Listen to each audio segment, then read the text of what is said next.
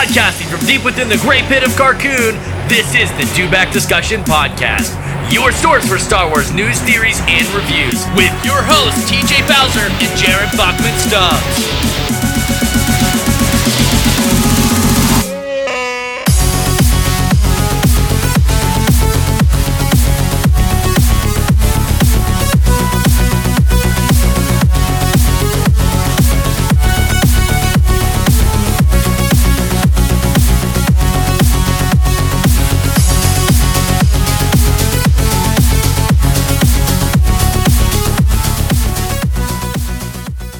TJ's such a fucking asshole. Fucking hate TJ. What a fucking dick. Hey, what is going on, Star Wars fans? It's your bro host, Daniel Miller, here with your host from the Dewback Discussion Network, Jared Bachman Stubbs. We have got a very sweet issue for you. Well, issue. Look at me. I'm already thinking we're talking about comic books. Comic book link right over here. We've got a great episode ready for everybody. And as you hear Jared's lovely voice, say hi to everybody, Jared. Hello there, guys. Dewbacksium, first round of this bad boy. I love it. So, Jared, you want to tell everybody what we're going to talk about tonight? Yeah, so we are going to get into the old 2003 Tartakovsky Clone Wars micro series that aired on Cartoon Network long before ye old Dave Filoni. Yes. We had a really cool Samurai Jack, almost anime style. That's exactly what I said. That's exactly what I said, Jared. Yeah, well, it was because it was the same guys who did Samurai Jack. Yeah. Yeah.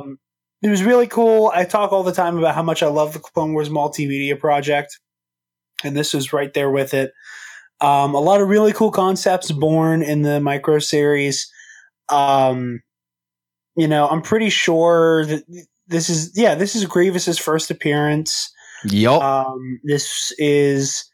I'm pretty sure this is the first appearance for like most of those characters in that era. I would agree with you on that. I didn't actually really. My head, I can't. I didn't mean to talk over you.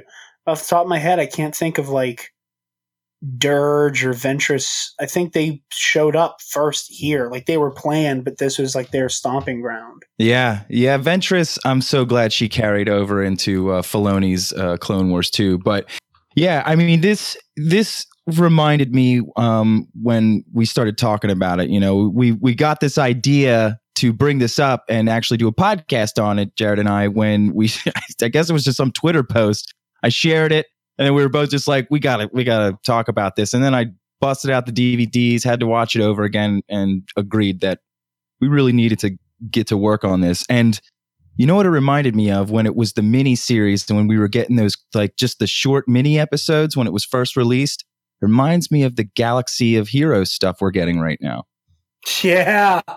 You know, just these short, cool clips to like just draw you into Star Wars. And, wait, you mean like the Age of, or well, like that? You know these. You know how they're redoing the movie with all these short mini clips that you can watch. It kind of reminded me of that. I think it's Galaxy of Adventures. You say Galaxy of Heroes. Oh, yeah. The mobile game. You're right. You're right. Which it I is have Galaxy a very, of... very profound addiction to. Sorry. Galaxy of Adventures. That's right. No, I just want to make sure. Okay, I was half right. Ventress's first appearance was in the micro series. Dirge's was in the comic books. Okay. But it looks like they hit. Or wait. Oh, no. Yep. No, both of them first appearance was in Clone Wars. All right. Awesome. So, I mean, let's just get into it. You know, like this shit is probably, I don't know. It holds a real close place in my heart when it comes to Star Wars stuff. Same. I think it's one of the most underrated pieces of Star Wars media. Yes. Like, yes. You know, that era, like the 2000 to like 2008, you know, that's a treasure trove, or like maybe 2010. That's a treasure trove for Star Wars stuff, because you have, obviously you have the prequel trilogy, and you have the Clone Wars multimedia project and all the stuff that was inside of that. And you have Knights of the Old Republic, and you have Force Unleashed, and you have all of this stuff.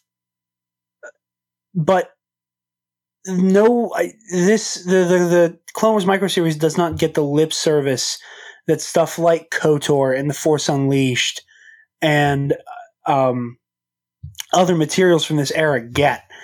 And, you know, I think a lot of it has to do with almost that, like, I'm not the only person who remembers this. Like, you know, I feel like there's a lot of people who just forgot, then re-remembered, then couldn't remember if it was real kind of thing. Well, the one thing I've always noticed that one of the scenes that stays alive, which is one of my favorite scenes, and clearly a lot of other people's favorite scenes, and I think you'll know which one I'm bringing up, the Mace Windu on Dantooine scene. Where he just goes ham. You mean Dragon Ball Windu? Yeah, like he goes fucking Saiyan. Like Super Saiyan Jedi Master. Oh yeah, I mean this was it was so over the top. It's over the top. It's absurd.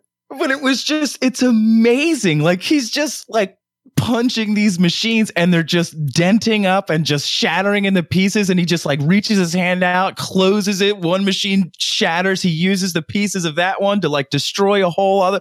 Like I'm blown away. He actually Naruto runs, right? Yeah, which makes it even better. Like he has like his arms behind him and like a really big gig.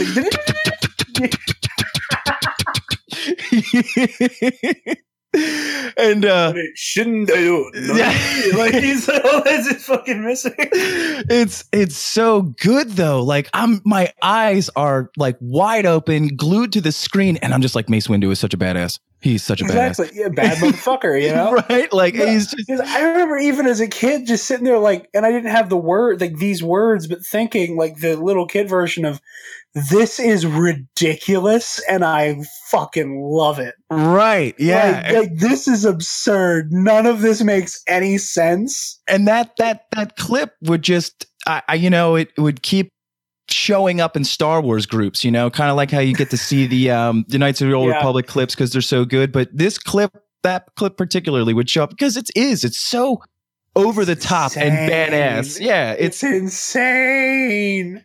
It totally is. And there's so many good scenes just like that, though, in this whole series. I mean, just Master Yoda on that freaking, what was it, a Tauntaun that he's riding at the beginning, right at the beginning, holding a lightsaber into the air? Like, it wasn't a Tauntaun. It was some type of like deer or antelope. Yeah. But exactly. It's just that like dramatic. Right? I think that is the most defining aspect of the Clone Wars micro series is over the top action. Right. And this like incredible sense of like just going all out. And you know, like I watch a lot of Versus series on YouTube, like Jen Sarai 1, Evan Nova 95, Anton Bandele, Ready for Great Jedi 91, all of those guys. The Finalysis crew, as it were. And they constantly talk about how they're really careful about when they use the micro series as like a basis for what they're talking about. Mm-hmm. And wait, hold on, I gotta go close my door. I'll let TJ know to cut this part. I gotta go close my door. Oops. TJ, you will be cutting this part where Jared has to shut his door.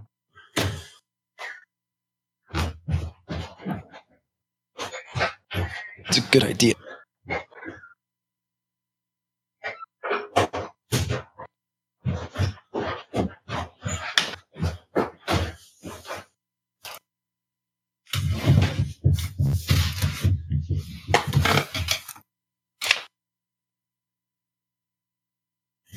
All right, that's much better. All right. Yeah, I'm looking. All right, you ready to go back? Yeah. All right, 3, 2, 1, go ahead.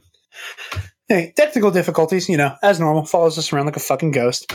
But they always talk about how like they love the show, but it's so hard to like use that as like, you know, material to analyze a character with because of how over the top it is. But like the only two characters who they're like, this seems legit is Windu and Yoda. Oh yeah, and I'm looking at the chapter list right now, and it's like this antelope creature, and Yoda's got like his cape blowing, his hood is on, and he's just like the sword is up in the air, and it kind of reminds me of the Vader with him and his lightsaber and the shield kind of deal on the new Visions, the Dark Visions comic book cover. Oh my god, I fucking love it. Yeah, I was looking at the art in that comic, and it's just I'm salivating. Yeah. Oh, yeah. Like, you know, as I'm such a Vader fanboy, and I know Star Wars Explained made that like comment in his review of it, where it's like, you know, you have like the undying psychotic fan base of Darth Vader. You know, which he's not wrong. He's not wrong. I even tweeted at him. I'm like, guilty as charged. That's me. And like that book that's just nothing but these like grand, like, hey, if you keep putting out good material. Renditions. You keep putting out good material of Darth Vader, I'm going to eat it right up. Like That's all there is to say about it, you know? And that's all you need to say. But he's not wrong about me at all on that one. But. So I've got the chapters in front of me right now, and you know, because each one of them, especially in the first volume, has the most, like, I guess it spreads you out through the galaxy, and in volume 2, it's more you're focused on Anakin, and like pretty much it leads you right up to the capture of Palpatine and episode 3. Yeah, and like that's one of those, like, again, one of the reasons why I really do appreciate everything Disney does is they're very particular on like what, like, making sure there's no continuity errors. And it's like one of those like weird things with how the micro series shook out, which is like you kind of have to like take your pick as to like which version of events leading up to Revenge of the Sith you like. What canon you like, yep. You know, because like you have what happens in the micro series where you have like Anakin going on this crazy spirit quest with all those with the men in the village who get captured and everything. That was awesome, by the way. Or you can pick Labyrinth of Evil. Yeah. Yeah. You know, which personally I prefer Labyrinth of Evil just because like I love the idea of like the Battle of Coruscant being Palpatine. Like, isn't that in the Mortis arc? The Labyrinth Labyrinth of Evil is the it's a novel that came out around the same time as Revenge of the Sith. And like that, and Labyrinth of Evil is supposed to be like immediately before Revenge of the Sith happens. Oh, okay. It goes Labyrinth of Evil, Revenge of the Sith, Dark Lord, The Rise of Darth Vader. I've never read Labyrinth of Evil. I thought it was a Clone Wars episode. No, it's a legend. The Labyrinth of Evil is a Legends novel. But the thing that's funny about it is basically the business on Cato Nemoidia that doesn't count with Anakin and Obi-Wan. Mm-hmm. They're on a mission on Cato Nemoidia, and they find Newt Gunray and his hollow projector that is made solely for talking to Darth Sidious. And Gunray, trying to like make a mad dash to escape, leaves the hollow projector behind. They find it and trace it back to like 1500 Republica. There were like the Jedi and the Republic do, and they're like, "Oh, the Sith Lord has been hiding on Coruscant. What the fuck?" And then like Palpatine realizes that they are tracking him down to like the basement of the Senate building, basically. And then Palpatine's like, "Shit, I need to get off world. We need to do something. Invade Coruscant and kidnap me. Have Grievous fucking kidnap me. Invade Coruscant." And that's why I like Labyrinth of Evil so much. Is that it's like it's the one time you get to see Palpatine fuck up. Yeah, and how insane his like cover up has to be because of it. I'm gonna have to read this now. Oh, it's so funny. It's so funny. Like, it's a good book. It's an incredibly good book. But when you stop and think about the implications of it, that Palpatine just basically goes, "Shit, invade Coruscant." And it's just one of those like crazy enough it just might work kind of ideas. Yeah. But no, so that's why I prefer that version of the Battle of Coruscant. But this version, again, over the top, and Anakin stuff. Exactly, like the Obi-Wan and Anakin stuff is where it's different. You can pretty much find a way to make the Windu Yoda stuff work with both versions. It's just that like Obi-Wan and Anakin are in completely different locations. But No, yeah, the Battle of Coruscant in the micro series is a lot of fun. I love the Jedi Council members of the prequel era, and I love getting to see Saesee Tiin in like the spacesuit in that huge space battle above Coruscant. I also didn't realize until recently that the guy who voices Saesee Tiin and Windu are the same actor. Oh yeah, wasn't that awesome? Like very clearly him talking to himself. Like he barely does anything to change the voice. Yeah, like it's the same Basie with a little bit of rasp voice in it. It's right. Yeah, Master Windu. Like I was gonna say something about that too because that was hilarious. So there was one scene that there was a lot of things that I noticed that they did with Anakin throughout this whole series that was amazing. And it was like a replaying theme, and it was him always. And then they mention it when they were talking about him doing the trials, the mirror. And there were so many scenes of Anakin seeing himself and his reflection and being pissed and like hating himself. And it was just, there was so much like pain you could see that they put through this series that was awesome. And I really never realized it until now. And it really just made me think a lot about Anakin Skywalker. Exactly. And I think this is one of those places where you get into like the micro series versus Filoni Clone Wars differences, where Filoni, and again, if I had to pick, I think I'd pick Filoni's interpretation of Anakin. Just because like I think it makes him more complex, where like Filoni focuses on his humanity and like, you know, that Anakin Skywalker at his heart is a really good dude. Yeah. Who has a lot of darkness in there. But in Legends really love to like get in his head and make Anakin a straight up fucking psycho, like all the time. We're like Filoni and most of the canon stuff is very like he's cool, he's calm, he's fine until he's not. And once he's not, get out of the fucking way. Yeah. Where in the micro series and some of the Legends material, get out of the fucking way mode is all the time. And that's really cool with that like intensity with Anakin. Like the micro series Anakin reminds me of like Kylo Ren. Yeah. Yeah. Like so much anger and that self-loathing. Yeah, exactly. When he battled Ventress, like when he killed Ventress, I didn't really care for Ventress dying because I love her so much more in Filoni's Clone Wars. Like she is such a better character. She's an actual character. She was more of a throwaway character. I feel like in this, it was more of like Anakin's development kind of character, and that was And I mean, like, but it was that battle they had, like the hatred just coming out in him, and the way they did the lightsaber, like, you know, the blades and the glow on his face and the anger and the hate. Yeah. Oh my God. And when he pushes her, when he finally gets her off the cliff and she falls, he just does that, like, that scream. The anime scream. Yeah, just like, ah! It's so over the top. He's like, his chest is just bulging out, and he's just like, ah! But it's just like, you know, you really like. He yeets the lightsaber down the chasm. Yeah, just gets a good little toss, like mic drop. Peace out. Oh man. Okay. So this is one of those like little things that I noticed as a kid, and it was probably just because like I noticed shit that wasn't there when I was a kid, but I've never been able to unnotice it. Mm-hmm. Is whenever Anakin's walking around the Massassi temple on Yavin when he's fighting Ventress. There's like a dripping in the temple. Yeah. Like the water. Mm-hmm. And the dripping sounds like Vader's breathing.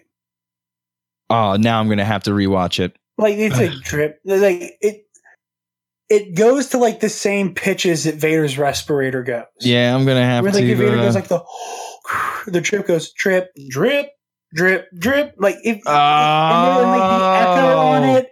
And like the echo on it, like it pitches it down, just like it gives it enough. Gives it that like haunting, like like it's trip, and it's just so close to sounding like the.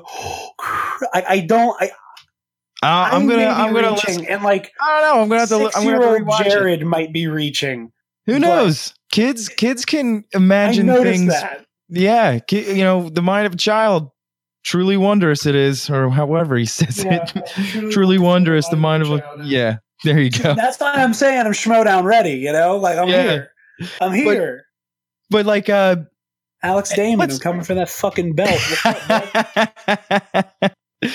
But then you've got the ARC troopers, right? Like, oh my god! When you first see these guys come out, that was the birth of the clone trooper fetish, right? That was the day that like I fucking love the clones. Like it was it's people like roughly our age who like got to experience that shit, and then TCW, and they're like, I love the clones. This is why. I mean, these dudes get their ship blasted out of the air. It freaking comes to a screeching crash into the middle of nowhere. And then they just all come busting out in like total confidence, and just like not many words, are said. They're just a lot of hand signals. And these dudes are just killing it, man. Like, I really did like fall in love with the troopers throughout this whole thing, because there was that moment the one dude had with Dirge where he just bends his wrist down and hits that little button and just starts blasting him with electricity. Yeah. Oh man. It's just so, again, it's over the top. Over the top. Like that is the best way to describe it. Like it does not, this series and this interpretation of these characters has no fucking chill. No, it's they literally like just really took Star Wars and amped it up.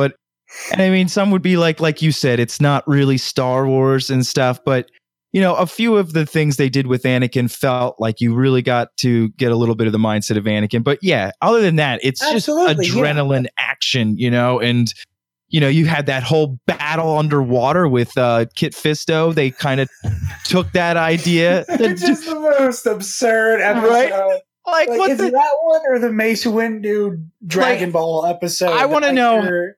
I want to know how the freaking Akbar the calamari Mon went Cala, from these the Mon Cala go from these amazing starships to riding these fucking giant serpents. Like, and they I can hear the music in my head. I can hear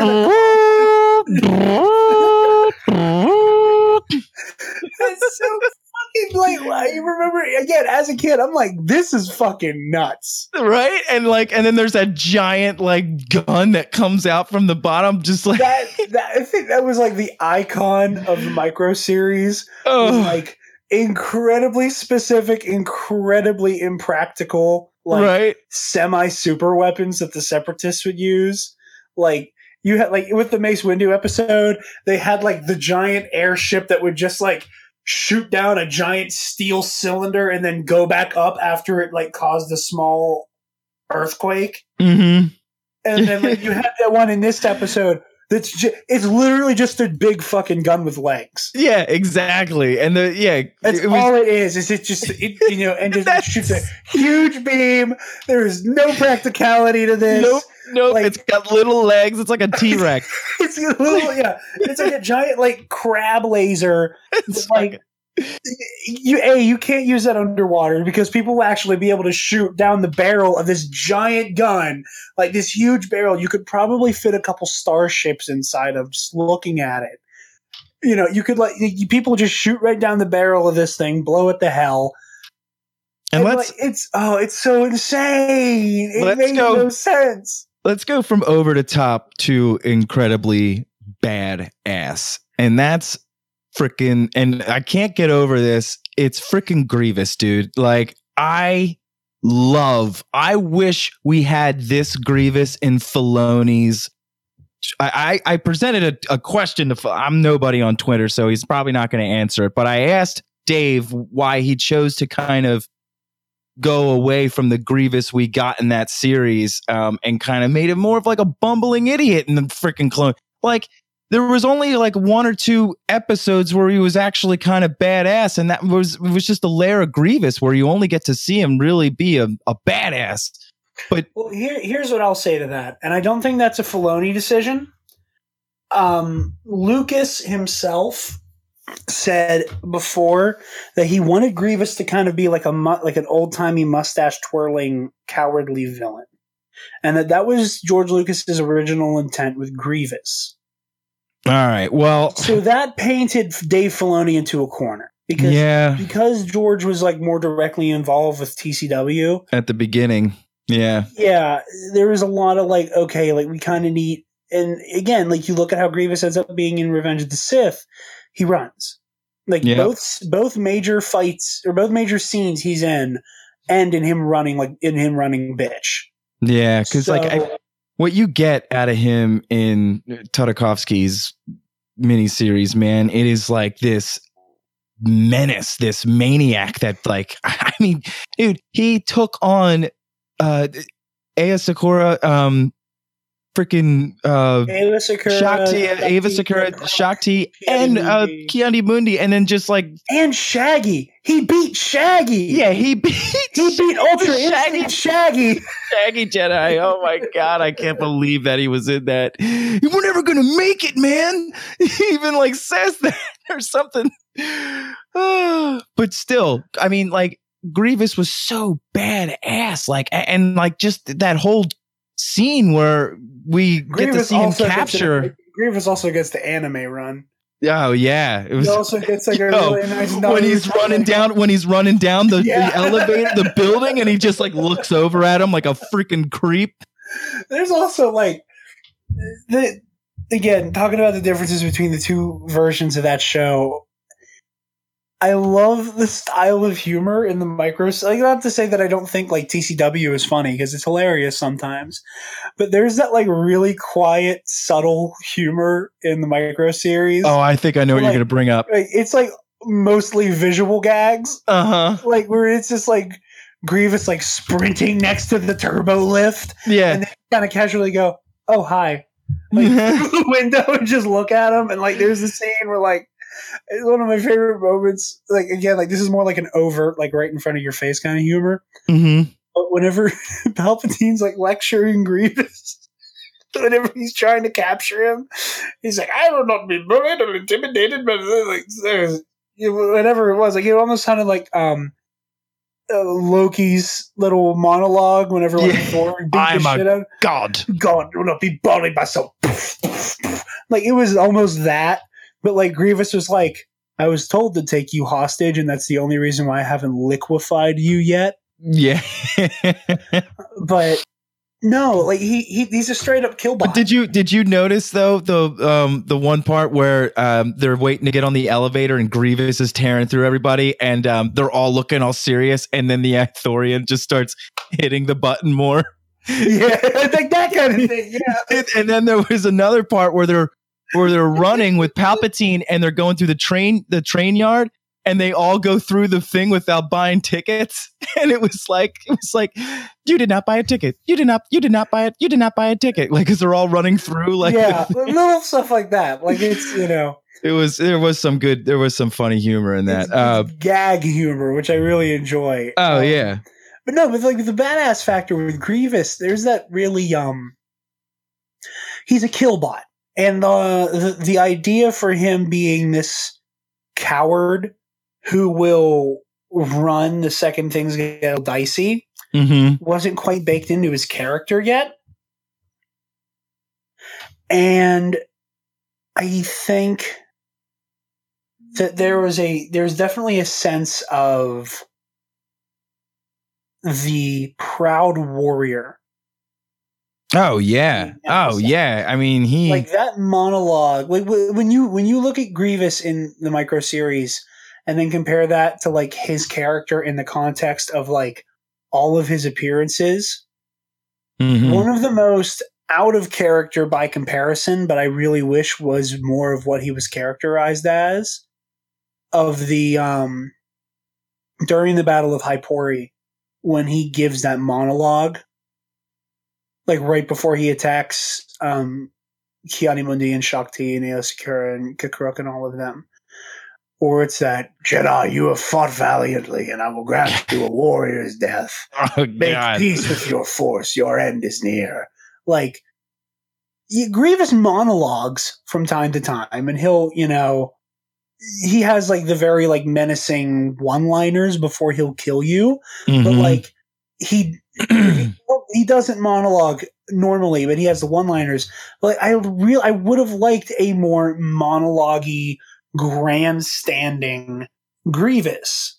Right. Yeah, like I really like that. You know, Like you said, like mustache twirling kind of bad guy. You know, well, that's the thing, though, is he shouldn't be mustache twirling. He should just be a really grandioso kill bot. And he got turned into almost like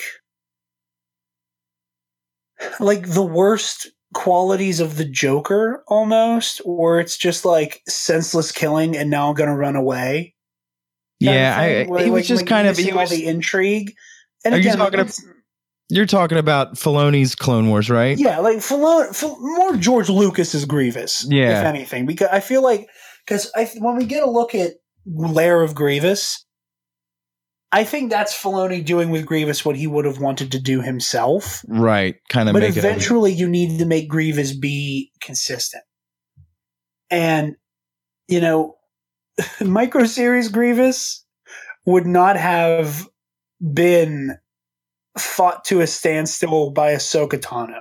No, because You he know? was he was wiping out Jedi Masters. Like the guy is insane, and you know it just goes to show you, if you remember the Dooku scene where he's That's sparring one with of my favorite Dooku. moments. He's just like you're not keeping your center balance. You're holding the saber too tightly. Ooh, now you're holding it too lightly. I love that. I love that so much. And like Grievous is giving him all he has, and Dooku is just talking, not even getting out of breath, and just doing nothing really, you know. Exactly. And he's just so amazing. Like you gotta realize how amazing of a swordsman Dooku is to be able to do that. It's really awesome how they were able to show you so much with like little dialogue in this whole miniseries. Not much dialogue, and just so much visual like storytelling that it just I love it so much. Like I always like to put it on. And the one thing that I really wish that Filoni would have done with his Clone Wars, even though like we got to see the miniseries, was Anakin's like knighting, his knighthood. Like That's one of my favorite moments in all of Star Wars. Right? I also like, and I don't remember where this was or where this was confirmed or whatever, but like, or even if it wasn't confirmed, but it was just kind of implied because he wasn't, like, you didn't see the purple blade. Like, the fact that Mace Windu, like, removed himself from Anakin's knighting plays in so much to the whole, like, quiet rivalry, not very quiet, but that rivalry between those two. Oh, the Chosen One thing where Windu always thought it was him. I don't buy into the whole Windu thought he was the Chosen One thing. That's what I've just heard, so I was thinking that's what you were going to come up with. Just the fact that Mace Windu was always like, I have a bad feeling about this kid. And that, like, you know, by the time you get around to, you know, you're on this council, but we do not grant you the rank of master, like, when Anakin's, like, about to fucking snap when that happens, like, you get into that, and I love the fact that, like, the fact that Mace isn't there plays into that so much. Yeah, I agree. I mean, it was just, there was no trust, and especially, you know, in Revenge of the Sith, when he wouldn't even let him come with him, like, it was just, there was always resentment between him and Mace. Exactly. And that's what I love about that relationship so much.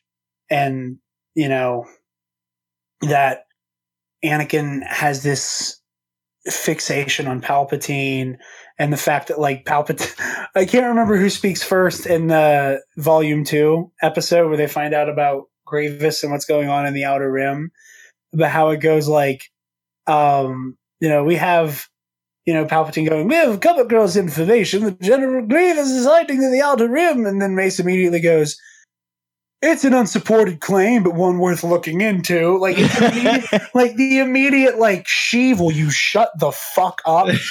Like, and again, like you get those little nuggets of dissent in there. Yeah. And again, that show did not have time to tell a political thriller story. No, right. Yeah. It was all little mini clips. Yeah.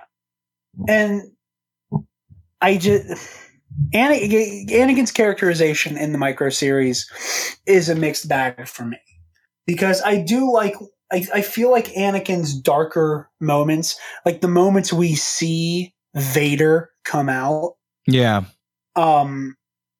are made more chilling, are made more intense when you have to compare him to the soft, kind, compassionate Anakin Skywalker. Yeah. But you saw that when he was with Padme, you know, and those moments that he had with Padme where they were hiding in the alleyway where C-3PO was showing him his new gold plating. This is where I'm going to disagree with you. This series is Anakin and Padme at its worst for me. Really? There is a sense. The thing that always creeped me out the most about Anakin and Padme's relationship, and it really is an imperfect relationship. Oh, yeah. Deliberately so. But like, Anakin and Padme have always had this toxicity to them that make it hard for me to get invested in them. And there's that like crazed ownership Anakin has over Padme.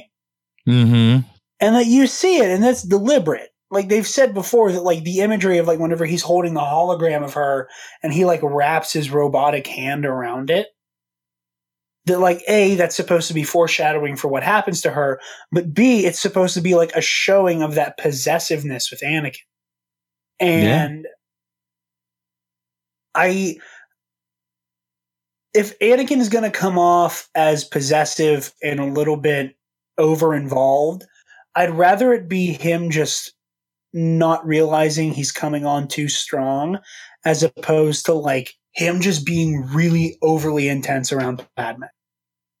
Like there's just something about their dynamic in the micro series that kind of that was like everything I didn't like about their relationship. Save for when she receives his Padawan braid. I love that moment and I think it's really cute. And I also didn't realize until in like the past year or so when I rewatched it, because I made jokes for years about how the hell did Anakin and Padme find time to fuck during the Clone War? When did they find time? Everyone's losing their shit. You know, it's constant combat. Everybody's in danger. Nothing's going right. Everyone's in, you know, just saying like, when did they find time? But they show us him going to Naboo and a light turning off.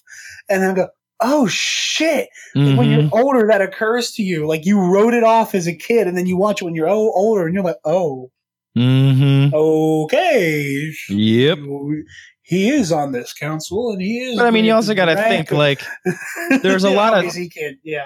There's a lot of downtime too. Like not a lot of downtime, but I mean, like, you know, it's not like every night is like there was definitely time. There was, it doesn't take that long to get busy if you want to get busy. Let's just put it that way. Oh, geez. You know, quickie, the word quickie, you know, is oh, I don't want to say quickie though, because I don't want to think about the fact that Luke Skywalker and Leia Organa were conceived. Let's just go in this alley.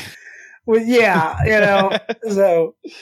I know, but I'm just saying, like in realistic terms, if they wanted to get down, they could have found time. Everybody does. You're right. I'm just saying, like the whole, like, oh, you were gone for months. I thought you had died. Oh yeah. They had Revenge of the Sith. I'm like, when did you have time? You've been in the Outer Rim for months. But no, with Anakin, you know, it's a matter of how you like your Anakin. Do you like, you know, compassionate guy who has a really, really ugly dark side, or do you like, you know, boiling psycho with like a murderer just below the surface? And I understand what you're saying about how you like your Anakin. I guess it's more with me in this one. I like both. I just like the way that they delivered him in this. Oh yeah, like the way that they had an aim They had a goal for how they want, like just like facial expressions, the way he would look at himself in the mirror. Psycho Anakin. And like there was a moment where he's walking through a whole crowd of people and the music and just the way it made him seem so alone, the way he looks at himself, the way he feels like he's so alone in that scene. Oh yeah. There was a lot of moments with him where you could see the hatred he had for himself, like, and how Obi-Wan like in his last trial where he did go to that, that with the tribe and everything and freed all the males and stuff like that. And he destroyed his arm, right? And they all saw him and followed what he did and ripped their gun arms off and stuff. And there was just a lot of visual storytelling that just really blew my mind. That I loved it. I loved it. And that ties really well in with, again, a lot of the material that comes after this. Because like when you look at Revenge of the Sith itself, and you look at the Revenge of the Sith novelization, which like the novelization of the Revenge of the Sith is one of the best pieces of Star Wars material ever made. So I've been told. That's another one that I've actually never dove into. Listen to the audiobook. Yeah, I've got it. It is life-changing, but the novelization does the best job, in my opinion, of striking the best balance of crazy murderer Anakin and like compassionate, like, Anakin. But the micro series does a really good job of tying into like psycho murderer Anakin that we see later. And one of my favorite moments is him on that spirit journey when he like sees the cave and like the whole, like the metaphor of like he's losing his humanity and he's becoming more and more machine. And I love the visual metaphor of the fact that like he's almost constantly tinkering. When we see him, like he is almost always with a machine in his hands. Mm-hmm. And like the visual metaphor of him becoming more and more robotic and becoming less and less human. And then, like, you get the whole wall turning into Darth Vader. And I'm a sucker for Anakin Vader symbolism. Like there's very few things that will win me over quickly. Oh yeah. Than just having Anakin in some way, shape, or form. So Vader. I actually wanted to ask you something. Now, this is off of the Clone Wars topic, but this kind of fits in. It's Grievous, and it's all about the Jody Houser comic. And I really believe that the Jody Houser comic really lined up with the Grievous we got in the 2000, in this series, in the mini series. A little bit of both. Like the way his dialogue was more fitting for Dave Filoni's series, and I believe that but his badassery was more fitting for Tartakovsky's series, Yeah. But there was something that the Force, now spoilers for anybody who's listening if you haven't read this comic, there was a moment where he's having that Force vision where he's trying to get the holocron or whatever, and he can't get it. And the Force tells him, he gave up his connection with his addiction to cybernetics and wanting to advance himself. And I wanted to, it really made me think of Obi-Wan saying he's more machine than man now. And how far cybernetically your body can go before it loses touch with the Force. I mean, that the threshold for Grievous losing his connection is already going to be lower because he wasn't Force sensitive to begin with. Right. I didn't see that as a Force vision. I think he went into the world between worlds. Really? That was, yeah. I think that was a portal. That eventually was just like, all right, we'll let you in. But yeah. Because he was in there in his regular form. Because if you remember in the he Soul comic, the leash again. Yeah. Because in the Soul comic, Vader he left the machine behind. Yeah.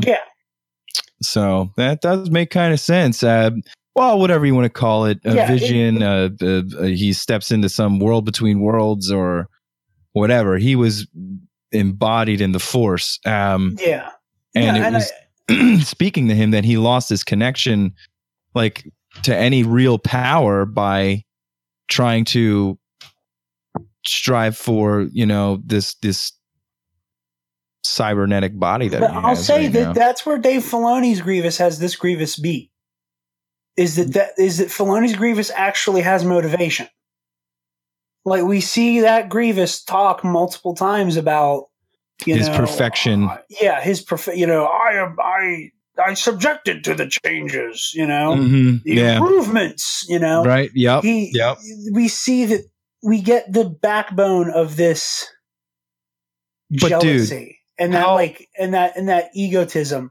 And again, but a lot of that is borrowed from Legends material. This version of Grievous, yes, he's more badass. Yes, he's more menacing because he doesn't fail every step of the way. Right. But he's a kill bot. That's it. I want my headcanon to be that Windu created Grievous's cough. I never liked that. No, you didn't like that. I loved it. It was whatever. I just like the idea that, like, Grievous is just cobbled together cybernetic parts, and, like, he's just it's imperfect. Because his body's falling to pieces. Yeah, I thought also, like, it also kind of takes away from, like, Obi-Wan's victory against him on Utapau. That's true. Where it's like, opens him up and like, Grievous is already half dead by the time Mace Windu gets his hands on him. But I also love the fact that the second Grievous saw Windu, he was like, forearms, let's go. Yeah. He did not fuck around for a second. He's like, nope, 4. We're doing all 4 now. Come on, come at me. I'm not doing this 2 hands shit with you. You get all 4, bud. Come here. I mean, I guess it's just, I love both of the series. I mean, if you're a person who loves just lightsaber swinging and crazy amounts of action, like, then the miniseries is something you're gonna love.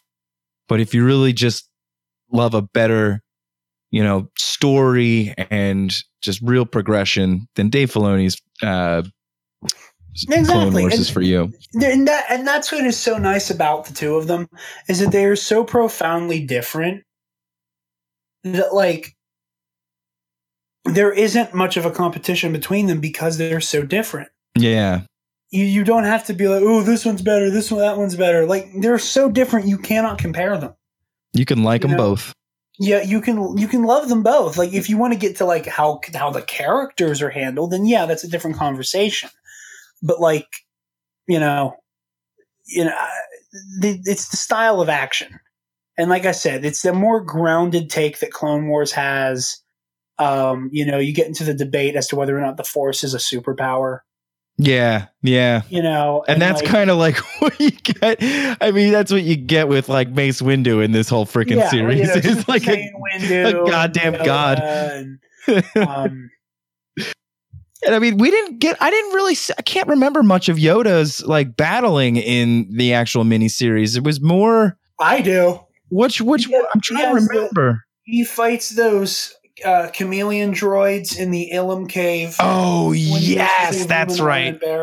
That's right, the Ilum Cave. Okay, I almost forgot about that. Yoda has one of the most awe-inspiring uses of the Force ever, in my opinion, where, like, the droid transport lands and it opens up, and then the MTT starts funneling out of it.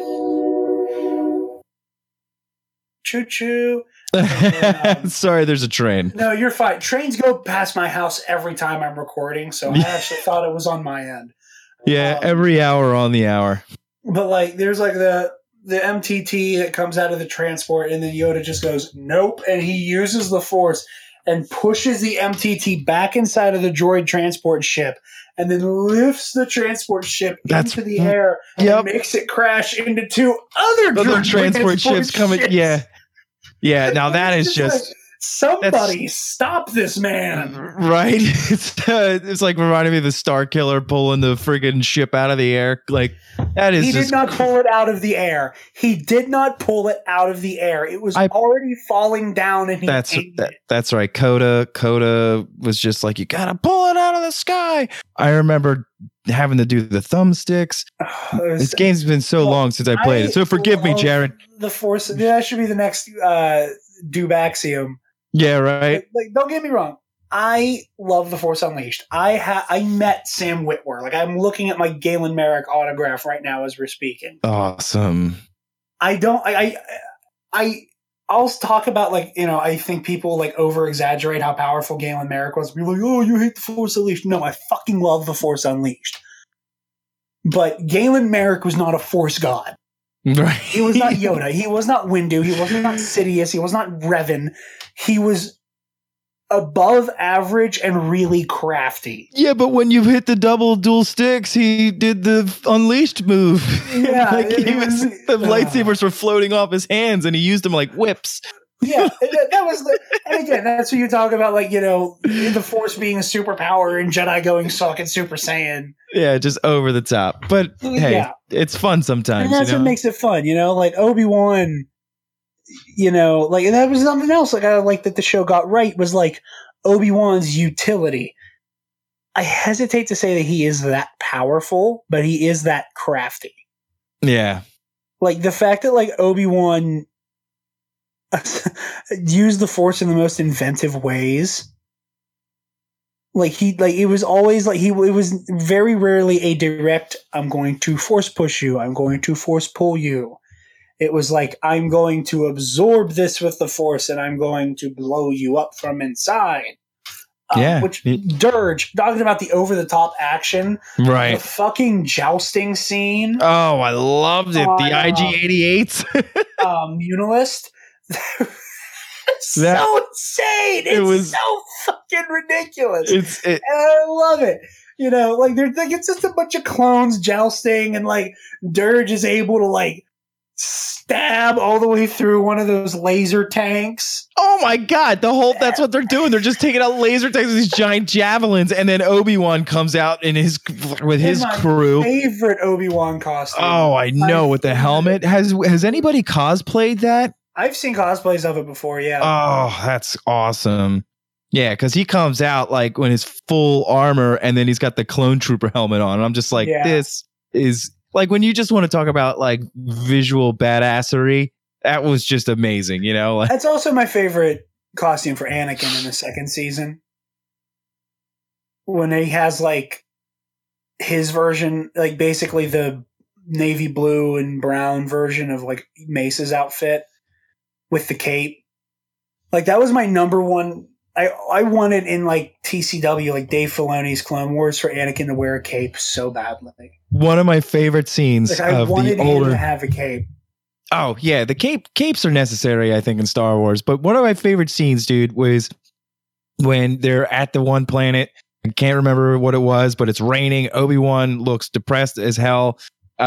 Commander Cody comes floating down, and he's like, "Sir," he's like, we're right on course. He's like, no sooner than 3 months we'll have the shield down. And Obi-Wan's, how long have we been here? And he's like, a month already. He's like, haven't we been here a month already or something? He's like, yep, we're right on track, sir, or something like that, and flies away.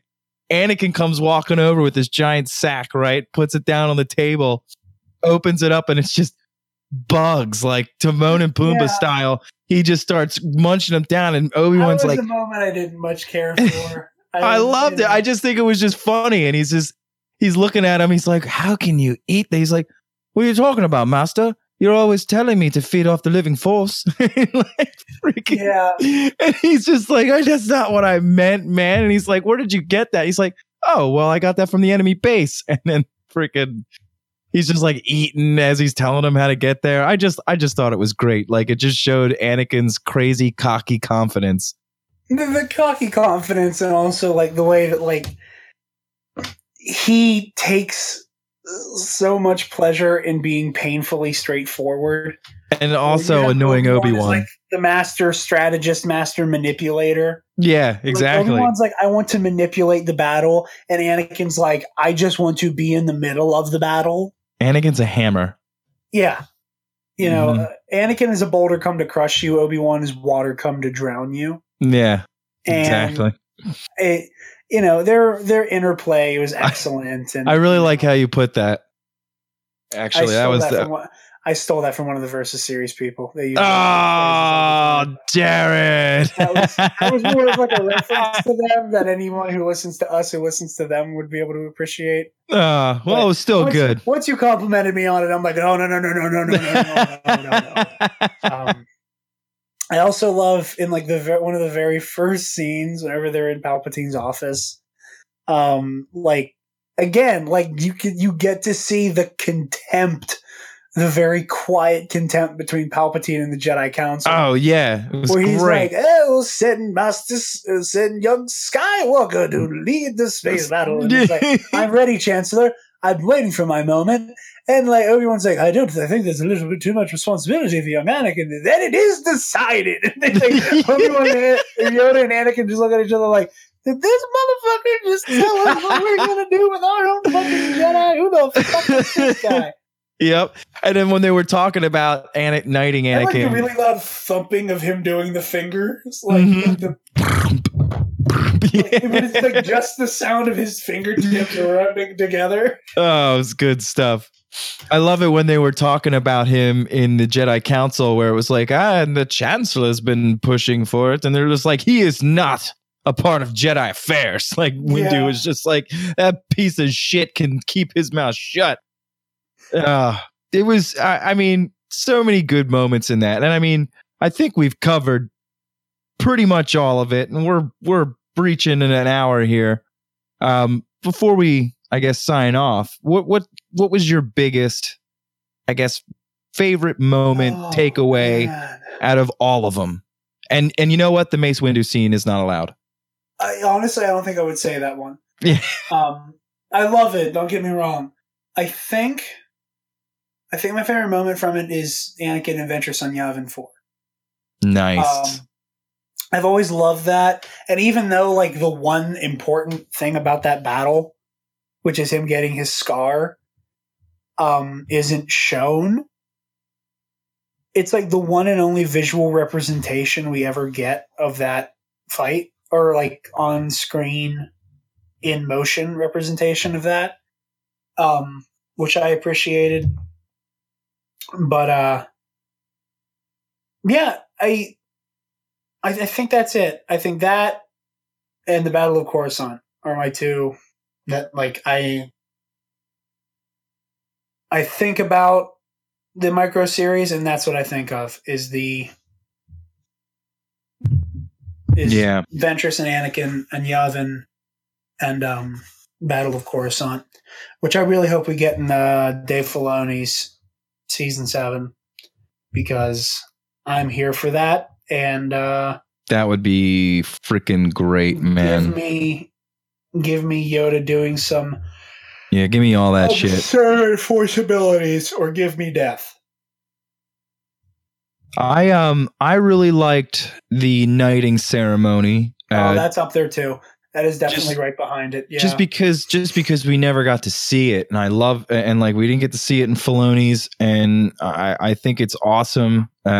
Just how the ceremony goes and everything, and I love Kenobi's fight with Dirge. Like I love that he sinks his lightsaber into him, and dude just starts laughing and then just starts beating the shit out of him. Yeah. Like I'm just like, oh my god, he is slugging on Obi-Wan. And I mean, Obi-Wan gets out of it, and I love it, every bit of it. It was just over the top crazy fight. And I love Obi-Wan Kenobi, so we got to see, that was like Obi-Wan's biggest moment for me. Yeah, that was definitely the best Obi-Wan scene. Was that one of the other really funny moments? What? Everyone in general, it's like they're gonna have to send 1,000 Jedi. 1,000 Jedi. It's like they'll have to. Maybe it starts with 10. He starts with 10. We've got ray shields. He's like, they're gonna have to send it. He's like, and he's talking 20 Jedi. It just gets bigger. Who is it? Anakin and Obi-Wan. Yeah, he's like, but sir. To his credit, That's basically 1,000 Jedi right there. Remember he said he's like 2,000 Jedi? Like the way he said it. It was really good. Like, He's got like this. You see his eye twitching as he's like saying it. He's like super nervous. I also like the fact that like we get this like really brief cameos from like Eth Koth and Depa Billaba. Oh yeah, in that episode too. I was like, okay, like I wish I could have seen more of you guys. Yep, yeah, we got brief like little glimpses of a lot of the Jedi, which I think that's the only time we also hear Oppo Rancisis talk. So that was fun, man. I'm really glad we got to actually sit down and hash this out. So let people know where they can find you, Jared. Yeah, you guys can find me on Twitter and Instagram at DarkJedi2552, and then be sure to like and follow the Dewback Discussion Twitter, Instagram, and Facebook pages, and my cosplay group, New Regime Cosplay. Nice. Awesome. Everybody, you can find me. Stay on Target 42 is pretty much my handle for everything I do on social media. And I mean everything. And then you could find me on that's just my personal stuff, but you could public. But you can find me Broaxium on Facebook and YouTube. Check out the YouTube, subscribe to the YouTube. I'm trying to push the YouTube. And yeah, we just do spoiler-free reviews every week. Wednesday we drop them at 11:38, if you get the reference. And we just talk about each week's comics the day they come out. So check us out. And we also do a podcast called... Man. I did not know that. That is fucking awesome. You didn't know what? 11:38. There you go. So yeah, that's what time they drop every day, every Wednesday. And yeah, we also just started a podcast called Unrefined Broaxium, where we kind of let loose. We try not to address really the toxicity in the fandom at all. We just want to stay completely positive. We did have an episode where we did address it, but from here going on, we don't really care. We just want to be positive, and that's what our podcast is about too. Sometimes it's the elephant in the room, though. Yeah, and that's the thing. That's something that needs talked about. Is the thing and that's why we're called Unrefined Broaxium, Jared, because we just need to let it out before we explode. We'll do that. So so we're gonna have you and me got to sit down and do like I said, I think we should do Force Unleashed next. That would be a lot of fun. Yeah, guys, maybe it'll be in the pot. We can record this for everybody out there, and yeah, that would be a great one. I'll have to pick up the game now and play it just so I can refresh myself on a lot of things. But hell yeah, man, this was a great night. I'm glad we got to get this one out. I fucking love this series. Absolutely, dude. All right, well, everybody, you were listening to Daniel Miller here at Broaxium and Jared Bachman Stubbs for Dewback Discussion Network. Y'all have a great night, and may the Force be with you. Always.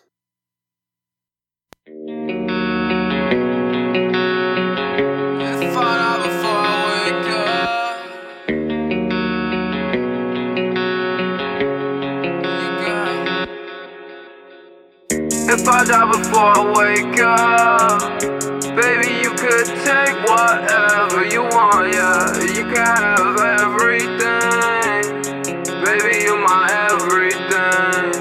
If I die before tomorrow, my one regret is I can't heal your sorrow. I wanna give you everything, baby, you're my everything. If I die before I wake up, baby, you could take whatever you want, yeah. You can have everything, baby, you're my everything. If I die before tomorrow, my one regret is I can't heal your sorrow. I wanna give you everything, baby, you're my everything. I don't think I got that much time left, baby, you my lifeline. Make me feel alive again. We be drinking white wine, in the car we might ride. Oh out into the tide, and then it feels like it's the right time. Hear you in the silence, I see you in my eyelids. Baby, you're so lovely, everyone else feel violent. I'll be out there science, I'm full of all these chemicals. If I die tomorrow, just let you know that if I die before I wake up, baby, you could take whatever